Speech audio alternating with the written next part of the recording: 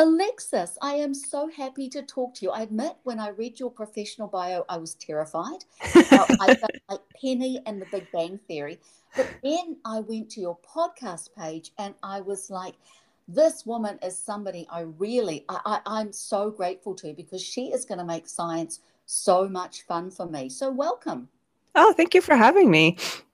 So we will be dropping in tidbits about your professional bio because Mhm. Alexis Katsis, I'm so sorry, I'm tripping over my words. Alexis Katsis, otherwise known as Dr. Lex, is an immunologist with over 10 years of experience. And she's worked in different areas within global health, all to advance the movement of interventions out of the laboratory and into clinical trials. But here's what makes me really excited is that she knows how to make cashmere and what seafoam has in connect, why it's like champagne. So I'm going to go over to your fabulous new podcast. It's called Lux SCI, which I believe is short for Luxury and Science. Yes. Where did that fantastic name come from? It came from my love of, I have to admit, fabulous shoes. I have quite the shoe collection, and I've always really loved the world of fashion and luxury, and yet took a very different professional route. And I wanted to see if there's a way I could combine my two worlds. And so the name is just this mashed together amalgamation of my two loves.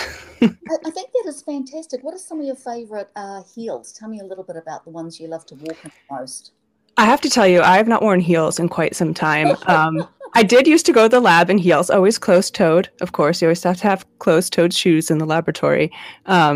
And those days are definitely done for me. But I do have a really fabulous pair of pink glittered ankle boots that have a heel on them, which I currently love because I also love anything that sparkles. So, I know, like me, you have a thing for sequins. I've got a pair of Vivienne Westwood pink high heels that are made out of like latex and ooh, smell of strawberries. And of course, I can't wear them. I actually can't wear heels anymore because of arthritis issue, which breaks my heart. But there is no way yeah. ever letting go of them because they are art, Yes. absolute art. Shoes Yes. are art, and they never let you down. So Mm-mm. you've got an amazing logo, which just cracked me up when I saw it. It is a champagne glass with what looks like champagne and molecules, and Yes. it's connecting with a beaker Yeah. that has a little bit of DNA inside it, a little bit of molecules, and more champagne, and they are clinking like glasses. Where did that come from? Because it's genius.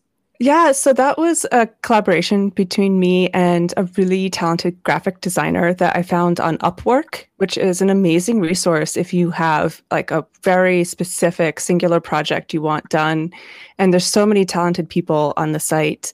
And so Sumner and I, the graphic designer, kind of collaborated. I had this idea that I wanted something with champagne and something sciency, and I needed DNA in there. I have been in love with DNA and all the processes around DNA since I was in high school, and it's what got me into going into science in the first place.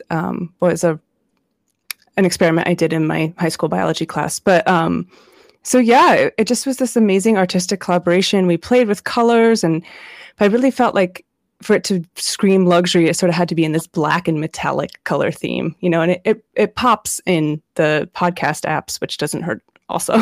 Oh, it's brilliant. And yes, you are creating podcast art, FYI, if you're starting a podcast. Remember, it needs to be very visible at a very Hmm. small size, and you're competing with a lot out there. So do make Yeah. it pop.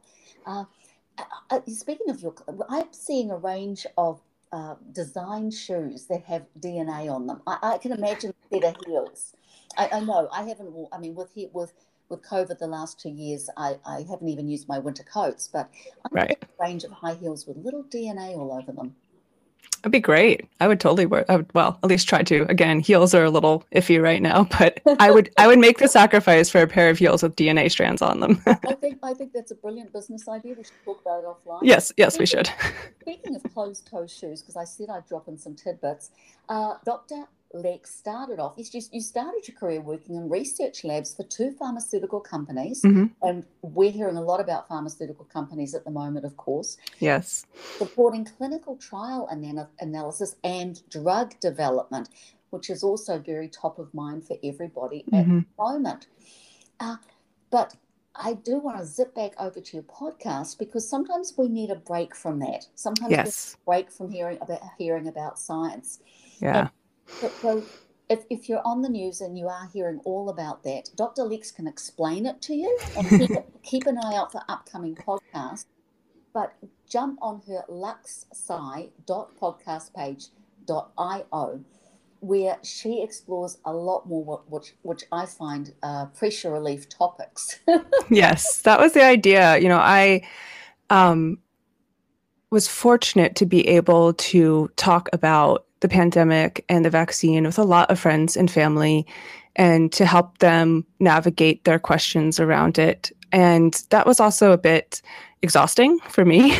And I got to this point where I was like, I love talking about science usually. Like, why don't I love it anymore? And I decided that I loved it when I was a kid because it was just about the wonder of finding out how things work.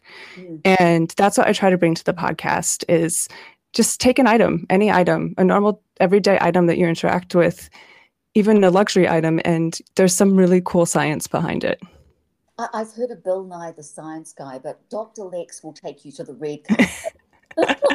Well, I love Bill Nye, and I think I'm just trying to upscale it a little bit, right?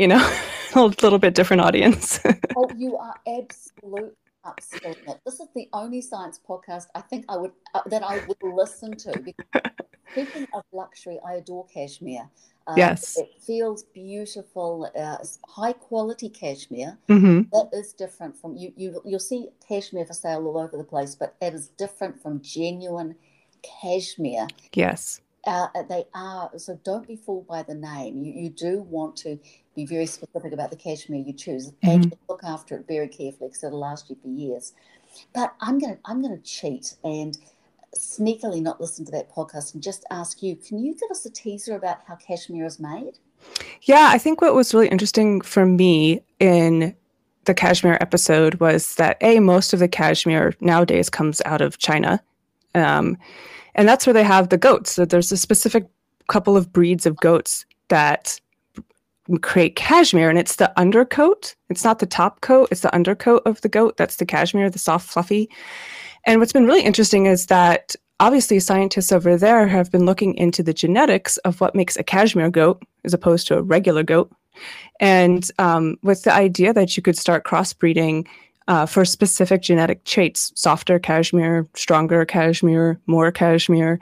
So I thought that was really interesting. And then I wasn't aware that they treat cashmere as part of the production process, because the wool has some qualities that are not so great for clothing production, including the ability to have microorganisms adhere to it. And so we don't really want to be walking around with a whole bunch of bacteria on our clothes, although we sort of topic. So they treat it, and a lot of it is chemical treating, which, I think most people wouldn't be very much for. So there was this one process where they could take chitin, which is the exoskeleton of like bugs and stuff. They take that material and essentially it'll bond right to the cashmere. A form of it will bond right to the cashmere to coat it. It was a very interesting, I thought, very interesting topic. So yeah, it was neat to see. Yeah, you had me at cashmere, and I'm looking forward to the podcast episode about why we want bacteria on our Gucci. Well, it's not even about why we want to, we just really can't avoid it. So it's just one of those things you kind of have to not think about. Yes, I know we're all about bacteria at the moment with vaccines, and there's been some fabulous fashion with masks. But speaking of fashion, I noticed on one of your podcasts about the spring 2022 ready to wear. I got very excited last year when hot pink was all over. Oh, love that color. Wasn't that fun? I have a full tailored suit in hot pink. You can see me coming from space. That's amazing. But what about the 22 ready to wear. I'm assuming, were you talking design? Were you talking the couture, or were you talking ready to wear? I was talking ready to wear. I did it in the context of my sequins episode, and I really actually just loved the amount of sparkle that was in there. I think I talk about in the sequins episode that sequins have a very long history in clothing, back to ancient Egypt, and we can't seem to really pull ourselves away from all that shine. So I will tell you, I am a sucker for a Chanel collection. I just was going through their most recent Métier des Arts collection, and it's just, it's all beautiful. I just want every single piece, and I will never be able to afford one piece, but I like to think, hope, aspirational couture, I guess. We just need to monetize your podcast, because a good quality piece of Chanel you'll have for decades. I know. And if you look at the cost per wear, yeah, it's not that many champagne bottles per day, really, when you think about it. That's true, and I do have quite champagne collections. That's coming up for right after New Year's is an episode about bubbles and champagne. And what it's got to do with seafoam. Yep, what's got to do with seafoam. It's but I will say I do also like some lesser known designers. I don't know if you watch Project Runway or Making the Cut or any of those shows, but there's a great designer that just won Making the Cut, and I love her collection. It's very bright and bold. I have trying to describe it. It's a neon yellow and black houndstooth sequined blazer from her. I love it. I know all about Making the Cut. I was really annoyed as to who won season 1, and I won't say it. And I was very happy with who won season 2. Me too. I also fell in love with Megan Renee. Her designs were incredibly colourful and absolutely something that I respond to. But she's having production issues. Because I've been trying to get hold of her customer service for months. So I think she possibly expanded too big too fast. Or it's just, pandemic supply line issues. I get that, but the lack of communication from customer support tells me that there's some glitch within her organization. Yeah, that's too bad. Yeah, it is because her clothes really speak to me. They are so dramatic, and I love statement pieces. Me too. I can understand why you got really, really tired of having everybody ask you to explain things. I mean, not many of our friends have worked for non-profit vaccine development organizations, studied at the Centers for Disease Control and Prevention, helped to develop improved diagnostic tests for parasitic disease, and conducted research on the efficacy of large-scale public health interventions for disease elimination. But I can imagine how tiring that would be. It's kind of like being a hairdresser and having every single member of your family wanting a haircut. They're all different. Yeah, it's interesting. Again, I love talking about science. And so my poor parents had to endure endless dinner conversations about parasitic worms, which is what I did my PhD in. I think they finally just was like a blanket ban on me talking about work. So I do love it. And, I have to say, if people come to me with genuine questions and in the spirit of really wanting to engage and learn and have a dialogue, I'm always happy to engage. And I think what's been challenging over the past 18 months or so is that there are a lot of opinions out there, and very entrenched opinions that, people don't really want to engage to learn. They want to engage to win an argument. And so those are the ones I have to pull myself back from. But, friends, family, random people I meet, all of that is I'm happy to. Especially if they have a genuine question about the science and they're trying to push their agenda. But one of the things you do beautifully, Dr. Lex, is you bridge the gap between. I mean, you've got you've got a PhD in microbiology and immunology. I gotta tell you, those science words, like you have to do like vocal exercises to like loosen up your jaw before you can pronounce any of them. Well, great for my singing lessons. And at George Washington University, I'll say, which is very prestigious. But you can bridge the gap. The fact that you can translate science for people like me and make it engaging. There's not many translators out there like you. Oh, well, thank you. I hope my hope with the podcast is really just to make science more comfortable for people, to make them not make it not a big scary thing, like something that everybody can and should engage with. And the end of my episodes have like a vocab list that we go through some of the big words that I've talked about, because you're starting to see those words, right? You're starting to see words like mRNA and nanoparticles, and if you don't know what that is, it can feel like a little bit daunting to try to figure all that out. And then you go online, and sometimes that's just not helpful at all. No, sometimes information's crowdsourced, and it's not quite what you need. Make sure you go and follow Dr. Lex. She's on Instagram, LuxSciPod, because she's got an insatiable curiosity, and you will find fantastic tidbits on her Instagram site as well. Getting back to the podcast, I know you've got something coming up for seasonal. You're doing a whole series of holiday-themed episodes. Yeah. What's the connection between happy holidays and science? I think there's a lot of connection. The first one in the episode is about oranges, which doesn't seem like a luxury item, but in the episode I tell the story of my personal connection to oranges at Christmas, and then the next one's going to be gold. So gold was one of the gifts of the Magi, and it's also happens to be used for some medicinal purposes in modern medicine. So again, there's this link that everything is science when you think about it. Like, it all boils down to either math or science.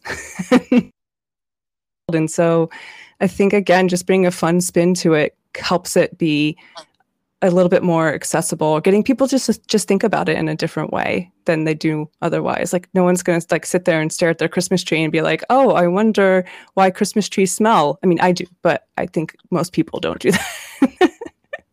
But it's fantastic. And this is fun science for adults. I'm sure children will get a lot out of listening to, but this is fun science at an adult level. Yes. Especially for those of us who appreciate a bit of whimsy and style in our life. I was fascinated to learn that plaid, which is because all outfits need visual interest. Yes. Human beings are visual. I don't mean there are sight impaired and people that do have issues with sight. So right. Please excuse me, which is why nowadays you'll see a lot more descriptions of clothing, which is fantastic. And what people are wearing and how they look at meetings for that. But I was fascinated with visual interest. I always try and add colour, texture, shine, and pattern to outfits to give it depth. And I was blown away to find out that plaid helps researchers learn how we see. Yeah. Yeah, and I will confess that episode, and I can't believe I picked it for the first one. That episode is one of the hardest ones I've done, because you make these assumptions that people who are in the science field will automatically understand everything. I was reading those papers saying, okay, I understood the word and the and is in the entire sentence. It was a field of research I'd never engaged with, and the vernacular, the lingo used was so specific. And so I had to just do so much work to, I guess, kept backtracking. Like, what does that word mean? Okay, then what does that word mean? But the gist of it is that plaids are used to understand how our early visual processing system works. And so the researchers will show plaids to people, or they'll use plaids with a whole bunch of different techniques to understand how we see pattern. And I just thought that was super fascinating way to use a plaid. Absolutely. It would never have occurred to me. I mean, I remember buying mobiles, however you pronounce them, for small children that were supposed to stimulate them when they were dangling above the head. But I think there was more to geometry. So that was that is fantastic to think that some of my outfits are helping people learn. Yeah, there you go. See, everyone's got a role in this. If I may, there are several words I didn't understand, but yeah, and refusal never offends. But I noticed you've worked for Philanthropic. People know what I mean. Yes. Very, very amazing organisations and academic research centres supporting cutting-edge research. But I also noticed you worked in clinical trials for COVID, which is very top of mind, but HIV. Yeah. That's almost been buried under the carpet, I feel. Yeah, it has. Over the last 10 years or so, because it was incredibly top of mind in the 80s. So but there are still clinical trials going on with HIV. Yeah, so I think it's really important on two fronts. One is prevention of HIV. So some of the trials that my team worked on were for better options for people to prevent HIV. And so current prevention is a pill a day. And if you use, contraception as a good analogy, women want a lot of different options for contraception. And so people at risk want a lot of different options for HIV prevention. And so one of the things we worked on was a long-acting injectable that you could take. And this is very important, like for women to be discreet about the need to want to protect themselves when they don't necessarily have the agency to do it otherwise. And so there's a whole bunch of work around that. And then there's a whole bunch of work still about HIV vaccines, right? HIV is not curable right now. It's treatable and people will likely die of something else, but it's still a lifelong illness if you acquire it. And it's still, you still have to switch up medication, and then you get resistance to one, and then you have to take another. There's side effects to the meds. And so the goal is still to get a vaccine for HIV. And that's been really, really elusive since the 80s, actually. So, yeah. Well, thank you for your ongoing work in that area. I had friends die of AIDS. So, I'm so sorry to hear that. Yeah, it was terrible. So thank you on behalf of them. Would you feel comfortable giving the audience a message about COVID, or is that too big a subject to give information on without more detail? Oh, I mean, I can give a quick message: get vaccinated and wear your mask. I mean, it really boils down to that, but. I've taken vaccines when I've travelled to foreign countries. I had smallpox and all that, and my dad had polio. So to me, vaccines are no big deal. They're kind of a no-brainer. Even in New Zealand, there is extreme viewpoints on that. Yeah. Even out in our tiny little country, which is normally very cutting edge and very at the forefront, there are polarizing opinions, and it blows my mind because. As you said, there's not always facts behind it. There's more feelings. Yeah, it's a lot of fear, I think. A lot of people that I've talked to, it's really been about the fear. And then, here in the U.S., there's this lovely, you can't tell me what to do kind of feeling. Americans are very independent people. So, yeah. I've thought about this for years, right? Even before COVID, there has been a lot of vaccine hesitancy growing in the U.S., specifically around pediatric vaccines. And so there's conversations I've had with many people over the years about it. And I think I will say, I'll make it personal for a second. I will say it hurts a little bit personally. Like, I know how hard my team worked, how many hours they put in to these clinical trials. I know how hard everybody else worked, and nobody's doing it to make, not at the level that I work, nobody's doing it to make money, right? Like, none of us are going to get rich from this. They're doing it because they want to help end a global pandemic. And so I think that maybe keeping that in mind when you're engaging with information is important. Like, scientists aren't out here to try to take over the world or, any sort of nefarious thing, I can't say all, you can't ever speak for everybody, but the vast majority of us are just trying to A, either figure out how the world works, or B, make it better, or C, both.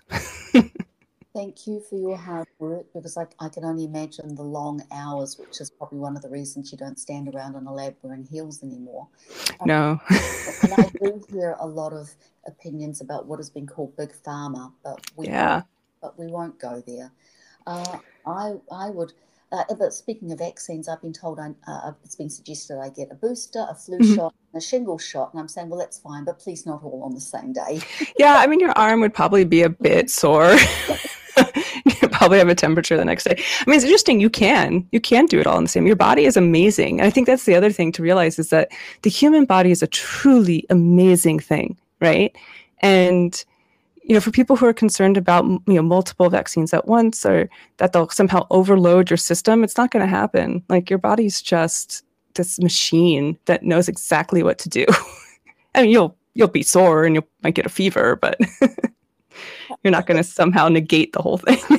No, the human body constantly baffles me, and I'm amazed that we don't wander around in awe every single day. Just going, can you believe I can do this? Yeah, it's really so. But again, this is just me, and I'm just fascinated by everything. So, it's just, and that's why I got into immunology. The human immune system is an infinitely fascinating thing, right? The evolution of how we evolved to have the immune system that we do, and what it can do is just absolutely awe-inspiring to me. Anyway. I agree. What a wonderful wonderful way to end up. Our bodies are amazing. Please please go listen to Dr. Lex's podcast. It is a huge amount of fun. Sequence, DNA, cashmere, champagne, oranges, and a ton of fabulous fun science behind it. That is luxsci.podcast. I'm very thrilled with my body, but boy, I'm tripping over words today. All of us have that day. It's the end of the week, and it's almost the holidays. My brain's checked out. So, thank you. I'll take the grace that you're offering me. It was so much fun to talk to you. As I said, when I first read Dr. Lex's profile, I was terrified. There's so many words in there that I can't pronounce and I didn't understand. But now that I know you, you are going to be my first port of call. And thank you for breaking down, helping us to break down the vocabulary and bridging the gap between the runway and vaccines. Have a wonderful rest of your day. Oh, you as well. It's been such a pleasure. So thank you for having me. And again, I'm here. I'm always happy to answer questions. So. Thank you. That is much appreciated. And I might need a picture of those hot pink heels, though. I will text you one. They are. I just wish you could actually smell them. They still smell strawberries. That's awesome. Bye. Bye.